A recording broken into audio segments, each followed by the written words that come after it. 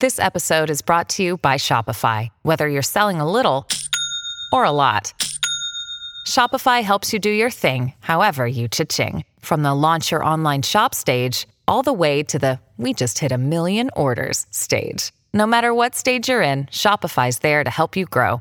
Sign up for a $1 per month trial period at shopify.com/special offer, all lowercase. That's shopify.com/special offer. Hello, everybody. This is Marshall Poe. I'm the editor of the New Books Network. NBN listeners like to read books and buy them. So we thought we'd tell you that right now, our friends at Princeton University Press are having a remarkable site-wide sale. You can get 50% off books, including ebooks and audiobooks, with the code 50, F-I-F-T-Y, at checkout until May 31. You can save some real money on Princeton University Press books. I encourage you to go there and check it out.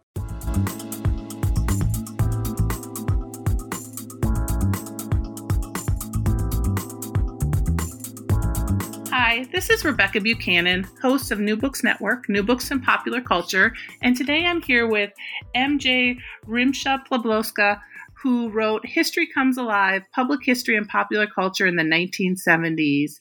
MJ, thanks for being here today. Thanks so much for having me. I'm really excited. So I'm wondering if you can start by talking a bit about how you came to write this book, how you became interested in this topic. Well, this started out as a dissertation about the bicentennial, which would have been many years ago, which would have been fine. But as I kept on looking at case studies of historical programming that happened around the bicentennial, I started seeing patterns that this looked to me to be significantly different than, what a museum or what a historical society or what an oral history project or even a television show would have looked like before. So very quickly, I stopped thinking about the bicentennial as, or maybe not very quickly, but quickly enough, I stopped thinking about the bicentennial as the sort of central case study and thought about it more as a kind of motif and as an opportunity to look at history across popular and public registers writ large. The bicentennial is still in there, but I was actually looking at the dissertation prospectus the other day because I was moving things from one computer to another, and I was looking at it and reading it and thinking to myself, wow, this would have been really boring. So you sort of break this into a number of different categories and how we sort of think and look at history. And so I'm wondering, before we sort of get into talking about television and different sort of public and popular cultural ways we looked at history, if you could sort of talk a little bit about that shift in thinking about history and what history sort of meant in popular culture and culturally before we got to sort of the bicentennial. Right. Well, so maybe the biggest argument of the book is that when we think about how history is both sort of produced, but also how we engage with history, we need to think more about form. So it's not only that we think about what is being said, but also how it's being said and how people are relating to it. So the argument that I make in the book is that in the late 1960s and early 1970s, you see this sort of massive shift where we're both producing or agents of history, whether that's popular agents or sort of more explicitly pedagogical public agents are producing history. And we're thinking about history in much more sort of immersive, interactive ways. So one way I sometimes tell people, the sort of most interesting way that I can tell people is that before the 1970s, it would have been impossible to have a storyline where someone has a daydream that they're their own ancestor. That seems to me to be like at this point, a very familiar trope. We're very used to wanting to know how people in the past felt, what it would have been like to be people in the past, having that kind of emotional connection with them.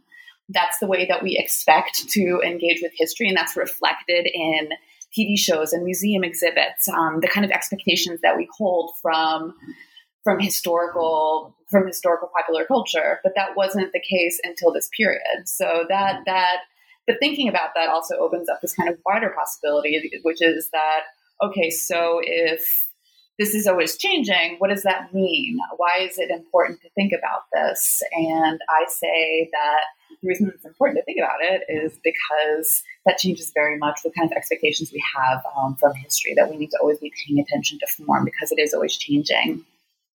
Your first chapter, you look at television and how television sort of changes between the 1950s and the 1970s, and how television history is portrayed to that television audience. And so I'm wondering if you can sort of talk about that changes and in television history, or how television talks about history. Right. So television is my first case study. And it's, in some ways, it's the one where the change is the most overt, because in the 1950s and the 1960s, first of all, you don't have that much history on television. And what you do have looks really different. So on one hand, you have shows like You Are There, which is Walter Cronkite's news show, which sends reporters back to, say, the signing of the Declaration of Independence or the end of the Civil War. There's shows, for example, Profiles in Courage does a lot of the same thing. It's an anthology show about history. These shows are really pedagogical. So what they're up to is sort of teaching you about great events, which makes sense with how history is being done across sort of other arenas during that period as well. But they also, they create a distance. So with You Are There, for example, Walter Cronkite's always there in between you and the historical personage. It's TV that's showing you the distance, and TV that's sort of standing between the viewer and the historical event. They're not placed directly into it. They're kind of given an eye onto what's happening. The other kind of TV show that you see in the 50s and 60s, which was really surprising, or the other place where history pops up, which was really surprising to me, was on science fiction shows. So Twilight Zone, for example, has several episodes where either protagonists are traveling back into the past because they want to change things, and doing so, they mess things up. So it's sort of, the butterfly effect story. Or they get trapped in the past, and it's a kind of scary, terrible place where they're in physical danger. And I argue that even though that doesn't look the same way as a show like You Are There, it's doing a lot of the same things. It's creating distance. So in these shows, history is always kind of a physically bounded place that you have to get to with a time machine, or you don't just sort of wander in and wander out. That physical distance is reinforced in different ways as well. It's also, again, not the way that the viewer is placed into the story is also as from the perspective of an observer. They're not asked to identify with, to learn about the persona of any of the people in the show. The cautionary tale, and they're both kind of cautionary tales. They say, history is great to learn from. It's important as foundation, but really we should be thinking about the present and the future. And ironically, in a lot of those sort of Twilight Zone type shows, and I read about a couple of these, the people who do sort of work to tamper with the past, and then in the end they learn their lesson. They're like, okay, I'm going to stay in the present from now on. And that seems to be the overall message that these shows are kind of sending to their viewers. Stay in the present. The present's cool. History is fine. You can look at it, and TV can actually help you do that, but it's not where it's at. So now in the 70s, things are really different. There's a lot more history on TV. So even just going off the top of my head, or the top of anyone's head, you have the Happy Days, you have the Waltons, you have Little House on the Prairie, you have all these shows that are about history, or use history as a motif. Even TV shows that don't explicitly use history have historical storylines. So something like The Brady Bunch, for example. There's a lot of sort of going to museums. There's this weird plot line where they go to a ghost town and they get imprisoned by, I think, like the ghost of a minor. But the other really significant thing that happens in the 1970s, of course, is the miniseries. And the miniseries that I'm thinking of is Roots. And they're across all these shows. So across shows like Roots especially, but even shows like Little House on the Prairie and the Waltons, you're shown historical personages that are meant to elicit emotions that you're supposed to identify with, that you're supposed to feel really strongly about their inner lives. And that, again, is a really, really marked difference. So the reason that that's the first chapter is it sets up that difference really, really well. Right. I found it really interesting, and it did help me as well. I was thinking back to watching Little House on the Prairie or Roots or The Waltons and all of those, and how history, I grew up in Minnesota, and so Little House on the Prairie was this really, like, there was a parallel there too for thinking about how history was portrayed as versus how we are, especially growing up, taught history in Minnesota, and taught what was going on during that time. So I found that really helpful to sort of start to think about those things. Oh, that's really interesting. Yeah. Oh, sorry, what were you going to say? No, what were you going to say? Oh, I don't remember at this point. I think it was something that people tend to remember Little House on the Prairie, the TV show, and The Waltons as the TV show is very kind of saccharine and sweet. They're really not. They're very kind of dark episodes, or at least some of them, and they're relevance TV. So in the same way that shows like Mary Tyler Moore or All in the Family are kind of grappling with the issues of the day, something that those shows are doing is they're doing that too, and then just sending them to the past. So that's one way that people relate to history much, in a different way, because you have a show like Little House on the Prairie having like, a sexism storyline or something. Mm-hmm. Yeah, no, I think you talked about the sort of the opiate addiction storyline in Little House, and I clearly remember that, and often that connection.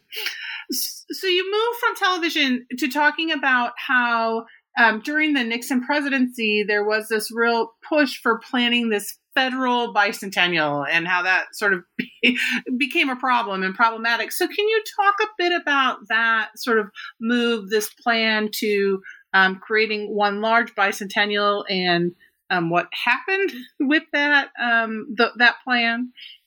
Yeah, absolutely. And so here's another opportunity to talk about forms and the forms that different expressions of the past take. So, right, the bicentennial of the American Revolution in 1976, they actually began planning for it in 1966. So you end up having three really different presidential administrations involved. Johnson at the beginning, then Nixon, and then it ends with Ford. Although Nixon, of course, assumed that his would be the bicentennial, but it didn't work out for him in that way. So when you think about a big national commemoration, or at least when people were thinking about this in the 1960s, they assumed this sort of large central event, maybe a World's Fair, because that's what had been done for 1876 in Philadelphia. There had been a World's Fair in 1964. So right away, federal planners think to themselves, okay, how are we going to make this big centralized celebration a World's Fair? For Johnson, for the Johnson administration, what that means actually is an opportunity for sort of infrastructure improvements. So right away, he sees the World's Fair as kind of part and parcel of Great Society, as a part of a Model Cities program. So, whatever city gets the World's Fair will also get an infusion of funding. It'll be a chance to sort of think about the future, think about what's been accomplished, but also the way that the principles of the American Revolution can move forward. There's a tiny tinge of anti-communism in there too at the very beginning in the 60s, because you have a lot of the first proponents and the first planners saying things like, well, the revolution is an American concept, and we need to make sure the rest of the world remembers that, because of course there are all these other revolutions going on that they wanted to think about.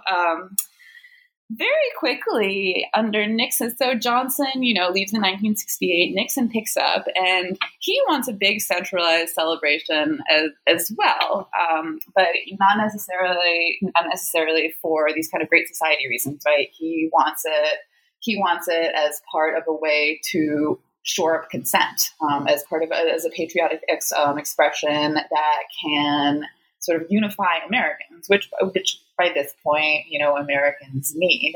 By 1968, things are somewhat contentious. So in the Nixon administration's eye, the idea is that if we do a big central bicentennial, a big World's Fair that shows Americans and the rest of the world how great everything is, sort of the great history of America, then and the present and the future, then that will be good. So in true Nixonian style, he really micromanages it. So he appoints all of his people onto the Bicentennial Commission.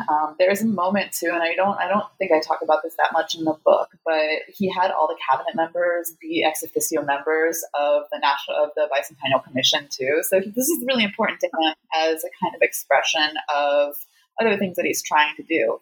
He renames his 1972 presidential campaign Federalism 76. So there's tie-ins there as well. But of course, things fall apart. By the 1970s, no one can really imagine a big centralized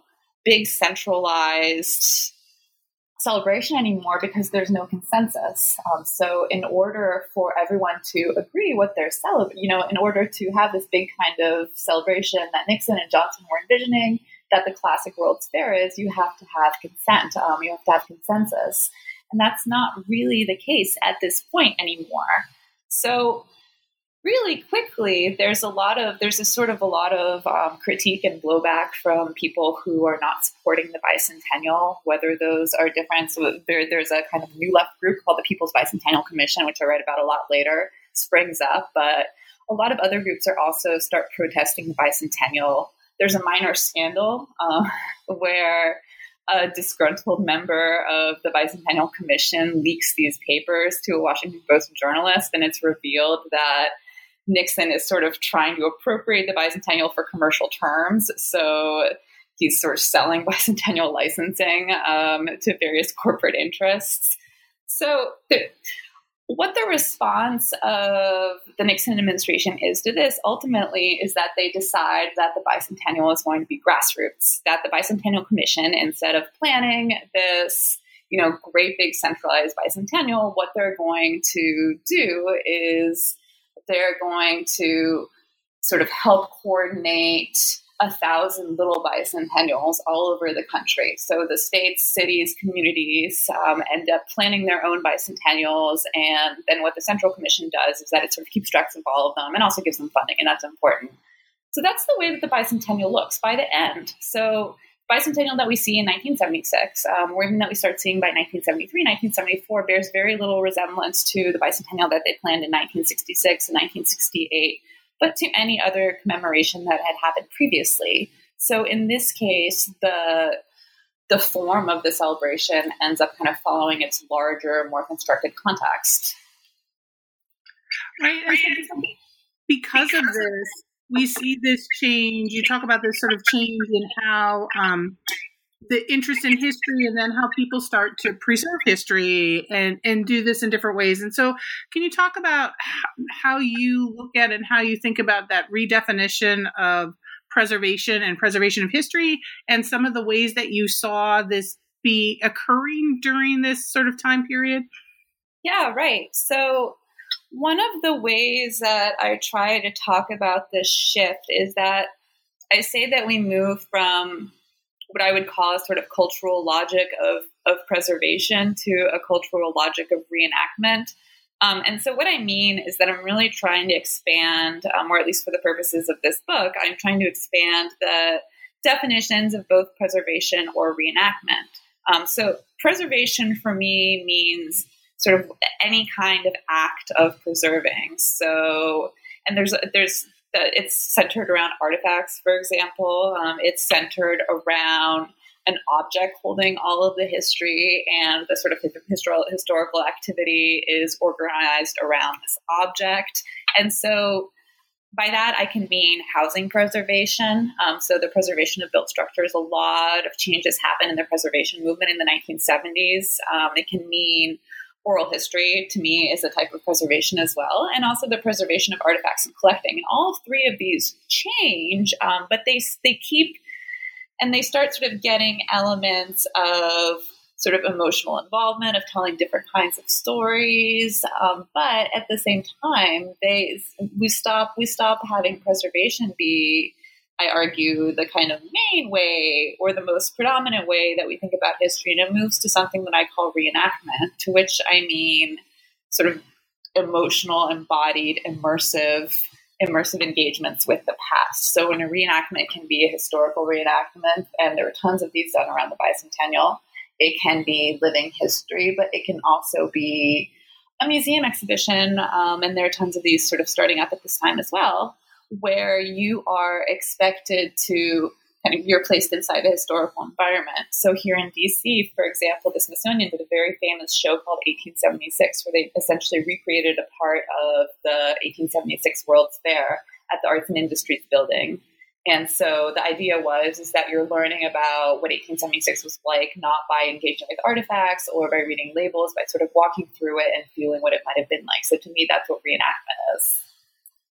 Right. And you talk about, I want to come back to the Afro-American Bicentennial Corporation, but you mentioned DC in 1876, and I found that really interesting. I lived in Philadelphia for about 20 years. Oh, yeah. So you were there. Right. And so, yes. So this is, and my husband had grown up in Philly, so we were talking about all the things he remembers from the bicentennial there. But also, you talked about the Ben Franklin and the sort of Franklin House and the phones and all of that at Franklin Court and I've been to those phones and I've been to that space. And so I'm wondering if you can talk a bit about those ideas and what you were seeing and how they were talk a little bit more about that living history and that sort of creation of these sort of spaces. Right. So one thing that you see around this time as a kind of symptom of the changes that I'm talking about is that you see, as I mentioned, a lot more of these immersive exhibits. And that might mean museum exhibits that emotionally engage you, that use artifacts in different ways. But you also see at this moment a lot of multimedia. So museums are really using audio, visual recordings, scrims, the video for the first time in really, really creative ways. And that is, if you flesh that out a little bit, the 1970s are the decade of personal media. So that's one more way that you can connect these kind of changes to larger contexts. But the Franklin Court is in Philadelphia. It is the site of Ben Franklin's house in Philadelphia. The problem is that the house had been torn down, and for a long time, nobody knew what to do with the site. So through the 60s, Park Services worked with Robert Venturi, who's the postmodernist architect, and put a ghost house there. So at the site itself, you have this really wonderful kind of outline of a house. What you have under it is an underground museum. And I was really lucky because it's recently been renovated. So there's a brand new museum at Franklin Court that I haven't had a chance to go to yet. But I got to go when I was working on this in its dissertation form, and tour this like perfect time capsule of a museum exhibit from the 1970s. It basically hadn't been changed. So I got to use the phones too, which was really exciting. Oh, awesome. And just, it's remind me in a moment to talk more about what it's like to research stuff like this. But this was one case. Usually I'm trying to work backwards and recreate something from its records, which is hard when you're thinking about emotion and immersion and all these things, because working with an archive is the opposite of that. But in this case, I actually had to immerse myself. And so what they did is that they have this amazing exhibit there called the Franklin Exchange. And what the Franklin Exchange is it's basically a phone bank. And what the phone bank, the panel above the phone bank says, like, well, one of the things that Ben Franklin liked doing is exchanging ideas with people. And so during his lifetime, he wrote a lot of letters. But if he was alive today, what he would be doing is he'd be on the phone all the time.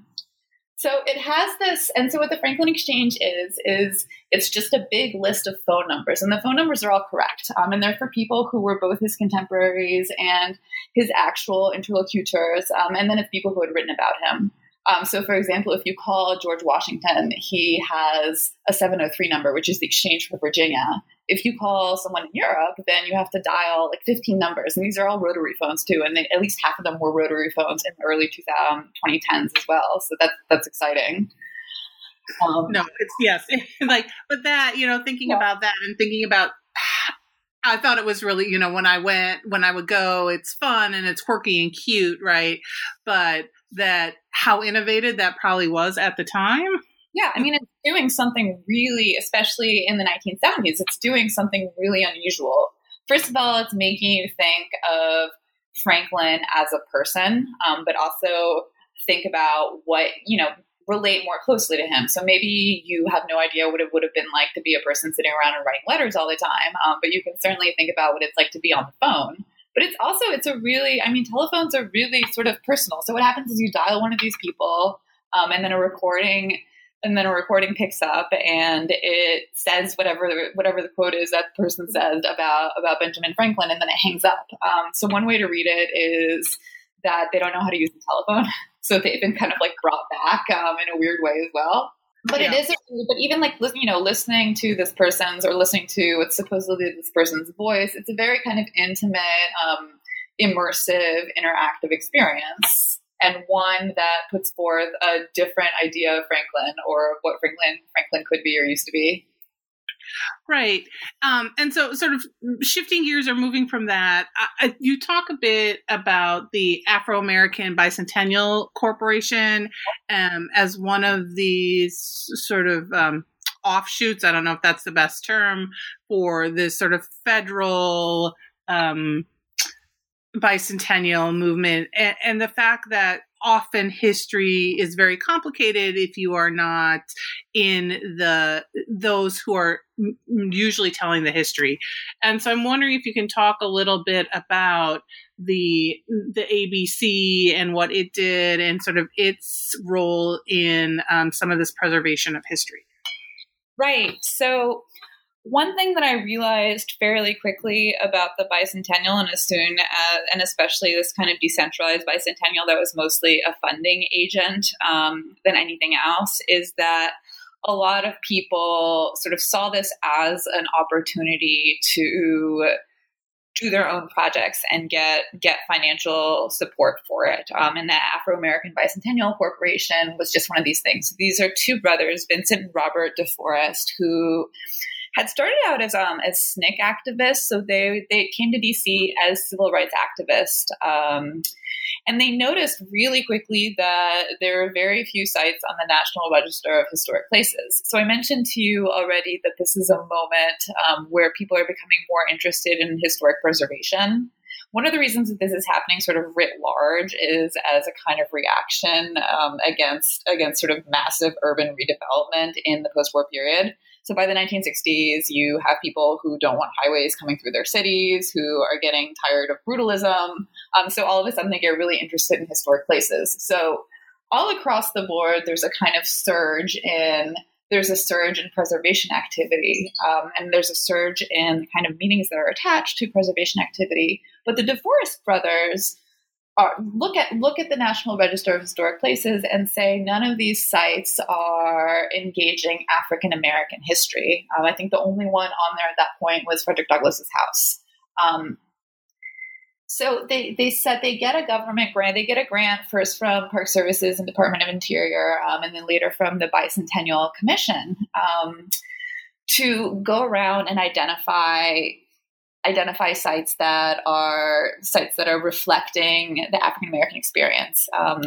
So one of the most famous sites that they save in DC is the Mount Zion Cemetery. So this is an African American cemetery in Georgetown. Georgetown, which is now a sort of exclusive shopping neighborhood, was for a very long time an African American neighborhood, and the cemetery was in disrepair. And so the DeForest brothers helped the descendants locate it, or they knew about it already, but they helped the descendants save it from development and sort of bring attention or wider attention to that history of Georgetown. They located a lot of sites, but I think the fact that they call themselves the Afro-American Bicentennial Corporation is significant because the reason that they did this is because they didn't see themselves reflected in the kind of federal bicentennial. So one of the sort of things that happens once the bicentennial becomes a kind of more grassroots effort is that more and more people find meaning in it, more and more people find places for themselves in it. So the DeForest brothers, at some point they go and testify. So when all this like corruption of the Nixon era Bicentennial Commission is brought to the fore, there's a Senate hearing about budgeting, and the DeForest brothers go and testify. And one of the things they say is, well, we didn't see anything for ourselves in the programming that they were planning, so we decided to start our own Bicentennial Corporation. But I see them as, important actors in this kind of wider redefinition of history, that the preservation that they're doing is really personal. It's politicized. So they make a lot, they do a lot of interviews, and a lot of they're talking about how important the work that they're doing is for helping African Americans feel a sense of history, that by recovering these spaces, that's what's happening. And that's why it's important. Right. And so another way that you talk about that we sort of see this recovering of history comes in the reenactment, right? Use of reenactment and how we do that and sort of the changes in how people start to think about reenactment. So I'm wondering if you can talk a bit about the role of reenactment and sort of those changes in the 70s and what was going on at that time. Right. So one of the things that I noticed right away when I started really looking at what bicentennial programming looked like by the early to mid 70s, is that there were a lot of reenactments, big and small. So all of a sudden, all of these bicentennial communities, all of these different agents were interested in doing living history.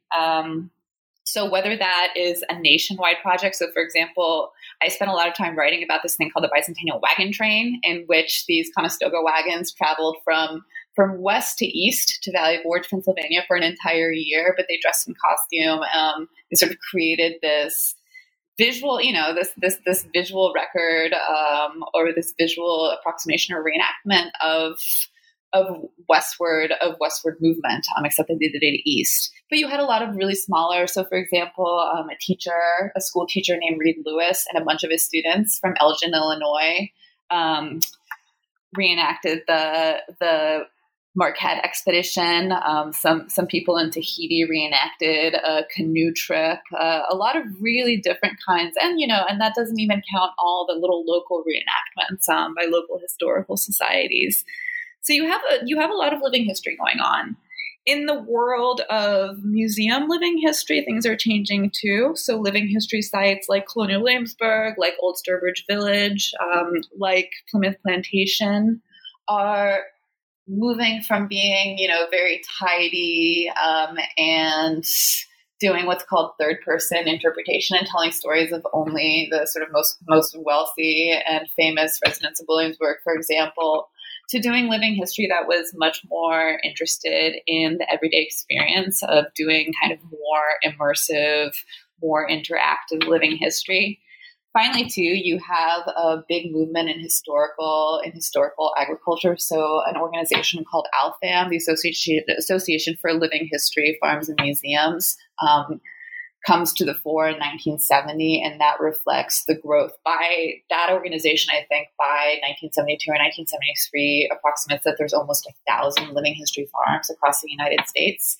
So you just there's something. What I noticed at first is there's something in the water. All of a sudden, everybody's really interested in this embodied history, and what I end up arguing is that it's connected to, the Franklin Exchange or the 1876 exhibition that the Smithsonian does, or even Roots. It's about embodiment. It's about living history. It's about, as the title of the book says, history comes alive. That's the form of engagement with the past that I think Americans relate to the most at this moment. Yeah, it was really interesting. I was in grade school in the late 70s and then the early 80s and again in Minnesota, and we would go to like Fort Snelling, or we would go to these different, you do the historical tour where you go and you meet the people who are acting like they are very much living at that time period. You can only ask questions about that time period. And so this made me think about how that had just recently sort of started and began, and being part of that and growing up with that sort of experience. And there was one point where you talked about a whole school that taught like one day a week. They did like schooling and back to the 1800s kind of thing. Yeah, that's right.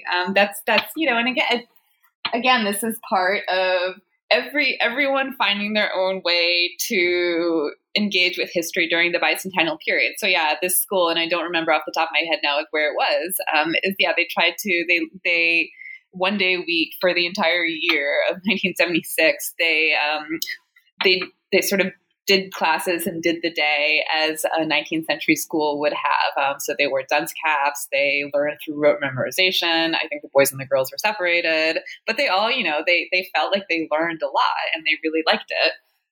Right. And so the other thing you sort of bring up and talk about too is the role of activism that came about with some of the ways in which they were sort of planning for historical or bicentennial celebrations. And so can you talk a bit about that activism side and what was going on there? Right. So this is the last chapter. So one of the kind of, as I said before, I think the stakes of this change is that when people start identifying with the past and thinking about the past in more sort of emotional, empathetic ways, then the past sort of has more valence for how their own identity formation, right? So if you're grappling with issues in your life and thinking deeply about how the past relates to the present, then right there you see a lot of opportunity for activism. So the last chapter looks at different history projects that had activist ends. So one of the groups that I look at is this People's Bicentennial Commission, which sprung up in response to what they saw as the corruption of the Nixon era Federal Bicentennial Commission, and they were trying to get people sort of democratically engaged in different ways by saying that, hey, you're the real revolutionaries. It's not the president and the current administration that's the heirs to the revolution. It's you, and what you should be doing is looking at around you and sort of trying to make a difference. So that was one group. I also talk about the way that the American Indian movement sort of saw the bicentennial as a chance to bring attention to the sort of erased history of Native Americans. So in the bicentennial, they don't talk about this at all. By the Bicentennial Commission, I mean. But the American movement, Indian movement said, what are we celebrating? We're celebrating essentially sort of an imperial action, a hostile action. And so for them, the bicentennial became a moment to look at the mainstream history and look at the way that it had erased Native Americans. Right. And you do the same thing too, looking at the Black Panther Party as well, and sort of what they were sort of pushing for with their, what they call it, the lost colonies. Is that? Oh, there was a bicentennial without colonies, which actually American Indian movement was part of too. So even though the People's Bicentennial Commission sort of portrayed themselves as the leftist alternative to the mainstream bicentennial, there was actually a more radical left coalition called the Bicentennial Without Colonies, and the argument that they're making is that, okay, the People's Bicentennial Commission is not actually sort of looking critically at the history of the American Revolution. It's just making a point about who should identify with it. The Bicentennial Without Colonies was thinking more about the legacy of the American Revolution, again, as a sort of imperialist action that had, over the next 200 years, reverberations for many, many people. And so the Black Panther Party was a part of this, American Indian movement was part of this, and they ended up having an alternative bicentennial in Philadelphia on July 4th that, again, tried to bring attention to what they thought of as the kind of hypocrisy of the mainstream bicentennial and even the hypocrisy of the People's Bicentennial Commission. Right. And so we have all this going on, and you sort of conclude, and I remember hearing this, the This American Life that you talk about. Right. Right. So you sort of bring us back to sort of what's going on now and how this has sort of impacted us today. And so can you talk a little bit about sort of some of those conclusions, or what you've concluded and come to from looking at these changes that were being made throughout history, especially coalescing in the 1970s?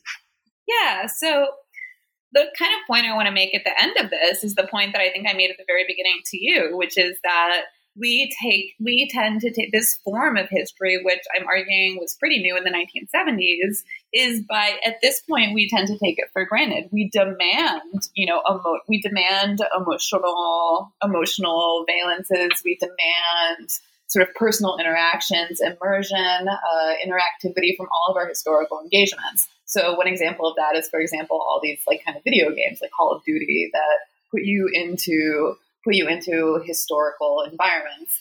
But more like museums and historical sites do this a lot too. I can't remember the last time I haven't been to a museum exhibit that didn't have some element of sort of interactivity or immersion, or trying to bring you into the narrative in various ways. So my favorite example from this is the Ronald Reagan Presidential Library has an exhibit that's a sort of meant for children, for school-age children, where they go through the steps that Ronald Reagan and his cabinet took to decide to invade Grenada in 1983. And so what happens is they have a little scale model or a 3/4 scale. So it fits like a 10-year-old kid or a group of 10-year-old kids of the Oval Office. And it's so realistic that they have a little jar of jelly beans on the desk, because that's what Reagan had. And you can eat the jelly beans. And so the kids have studied this in school, but they're placed into the situation. They're all assigned sort of roles to play of Reagan and his cabinet, and they go through the series of decisions necessary to make this call, to decide to invade Grenada. So This American Life reporter follows several groups of kids, and they all go through this process. And in the end, she asks them what it felt like, and they're all like, "Well, I bet it was a hard decision, but I agree with Reagan. I see now what he had to do. This is a really great way to learn about history." But there's this other group of kids that they keep on making the wrong decisions, and apparently in this interactive, when you make the decision that isn't commensurate with the decision that Reagan made, like a big buzzer rings to make sure that that you've made the wrong decision. But these kids are resolute, and they decide in the end not to invade. And at the end, they're like, we think that maybe things have gone differently if Reagan had made the decision that way that we did. So the point that I want to make is that this is the potential of embodied history. It's not that I'm arguing that it's better or worse than other forms of historical engagement, but it opens up a different set of possibilities that on one hand can be used to reinforce narratives by giving people sort of empathetic connections to them. But on the other hand, it's a sort of strong tool to make people make their own decisions, to really think critically about the past in different ways. And so again, that's to me one of the other stakes of the book. Right. One of the things that in reading your book, it made me think of the use of reacting to the past. Mm-hmm. I have a friend who uses that in her classroom and uses that with her students. She teaches political science and political theory, and she's found that a really great way to get students to really be involved in like what was going on. And sometimes they do make the wrong decisions, right? They end up losing the game because they don't make the decisions that were made historically. Yeah, I've never done reacting to the past. It's a lot of commitment. You have to really, and I haven't maybe taught the right class for it yet. A few of my colleagues, I'm at American University now. I used to be at Eastern Illinois University, and my colleagues, Stacey Elder and Brian Mann, used to teach reacting to the past. One did Greenwich Village at the beginning of the 20th century, which I love. I love this concept. And the other one did Indian independence. And I observed a lot of them, and they were really, really interesting. And these students were really engaging in really interesting ways. So I hope I get a chance. Whenever I see one of those, I'm like, right. But yeah, I hope I get a chance to do one of those one day. But I think they're really terrific, and there's a lot of potential there. Yeah, that kind of thing. Yeah, I'm a big fan of Emma Goldman, and one of the ones she did has Emma Goldman. Yeah. So she's like, this is who's playing my Emma Goldman. So she would tell me about her Emma Goldman and how great he was. So I was like, yes. Yeah, I think I saw that. No, the Greenwich Village one is wonderful because it's usually when you see it in history books, it's so dry. And I think you don't really understand what free love, for example, or anarchy might have been, in the midst of progressivism. But yeah, watching this come alive was really, really cool. Yeah. So reading this, it made me think of that. And she's a political theorist. So she talks a lot about sort of American exceptionalism and these sort of tenets that we have or that we have sort of invested in as an American people. And so it reminded me of how much that is now embedded into even, a curricular and programming that we use to engage students in history and in our histories. So we've been talking for a while about your book. And so I'm wondering if before we if there's anything you're working on now that you want to promote or talk about? I'm working on a few different things. So I moved back to DC 2 years ago, and I have become very involved, and I grew up in DC. So I love this city, and I've become very involved in local history, which has been really exciting. So I've been doing a lot of history that's closer to the sort of community history that I write about, which has been really interesting. I'm also I'm in the very preliminary stages of a new project that's about time capsules and time capsules in the 20th century. So there's been a kind of time capsule. As you can imagine, there's been a lot of time capsules around the bicentennial. But I've also had a sideline interest in World's Fairs, and there have been time capsules of World's Fairs too. And I noticed that nobody has really sort of grappled with what that means, and particularly again for me, in the post-war period. So I'm beginning to do that kind of work. I've been looking at an arts collective called Ant Farm. So this is a interdisciplinary collective of artists that was working out of San Francisco in the 1970s. One of the things that they're most known for is something called Cadillac Ranch, which is an installation in Amarillo, Texas, that they did in 1974, which I think is a really interesting kind of preservation. But they also did several time capsules. So I was going through their archive, which are held at Berkeley, and I saw all these projects, and it kind of launched me down this path. So I think there's a number of really interesting things that are kind of moving out of this project for me. So I am looking forward to continuing to dig into this. Interesting. Well, it's been really great talking to you. Again, this was MJ Rimsha-Pawlowski with History Comes Alive, Public History and Popular Culture in the 1970s. Thanks for talking with me, MJ. Thank you so much. It's been great having this conversation. Thanks for having me on here.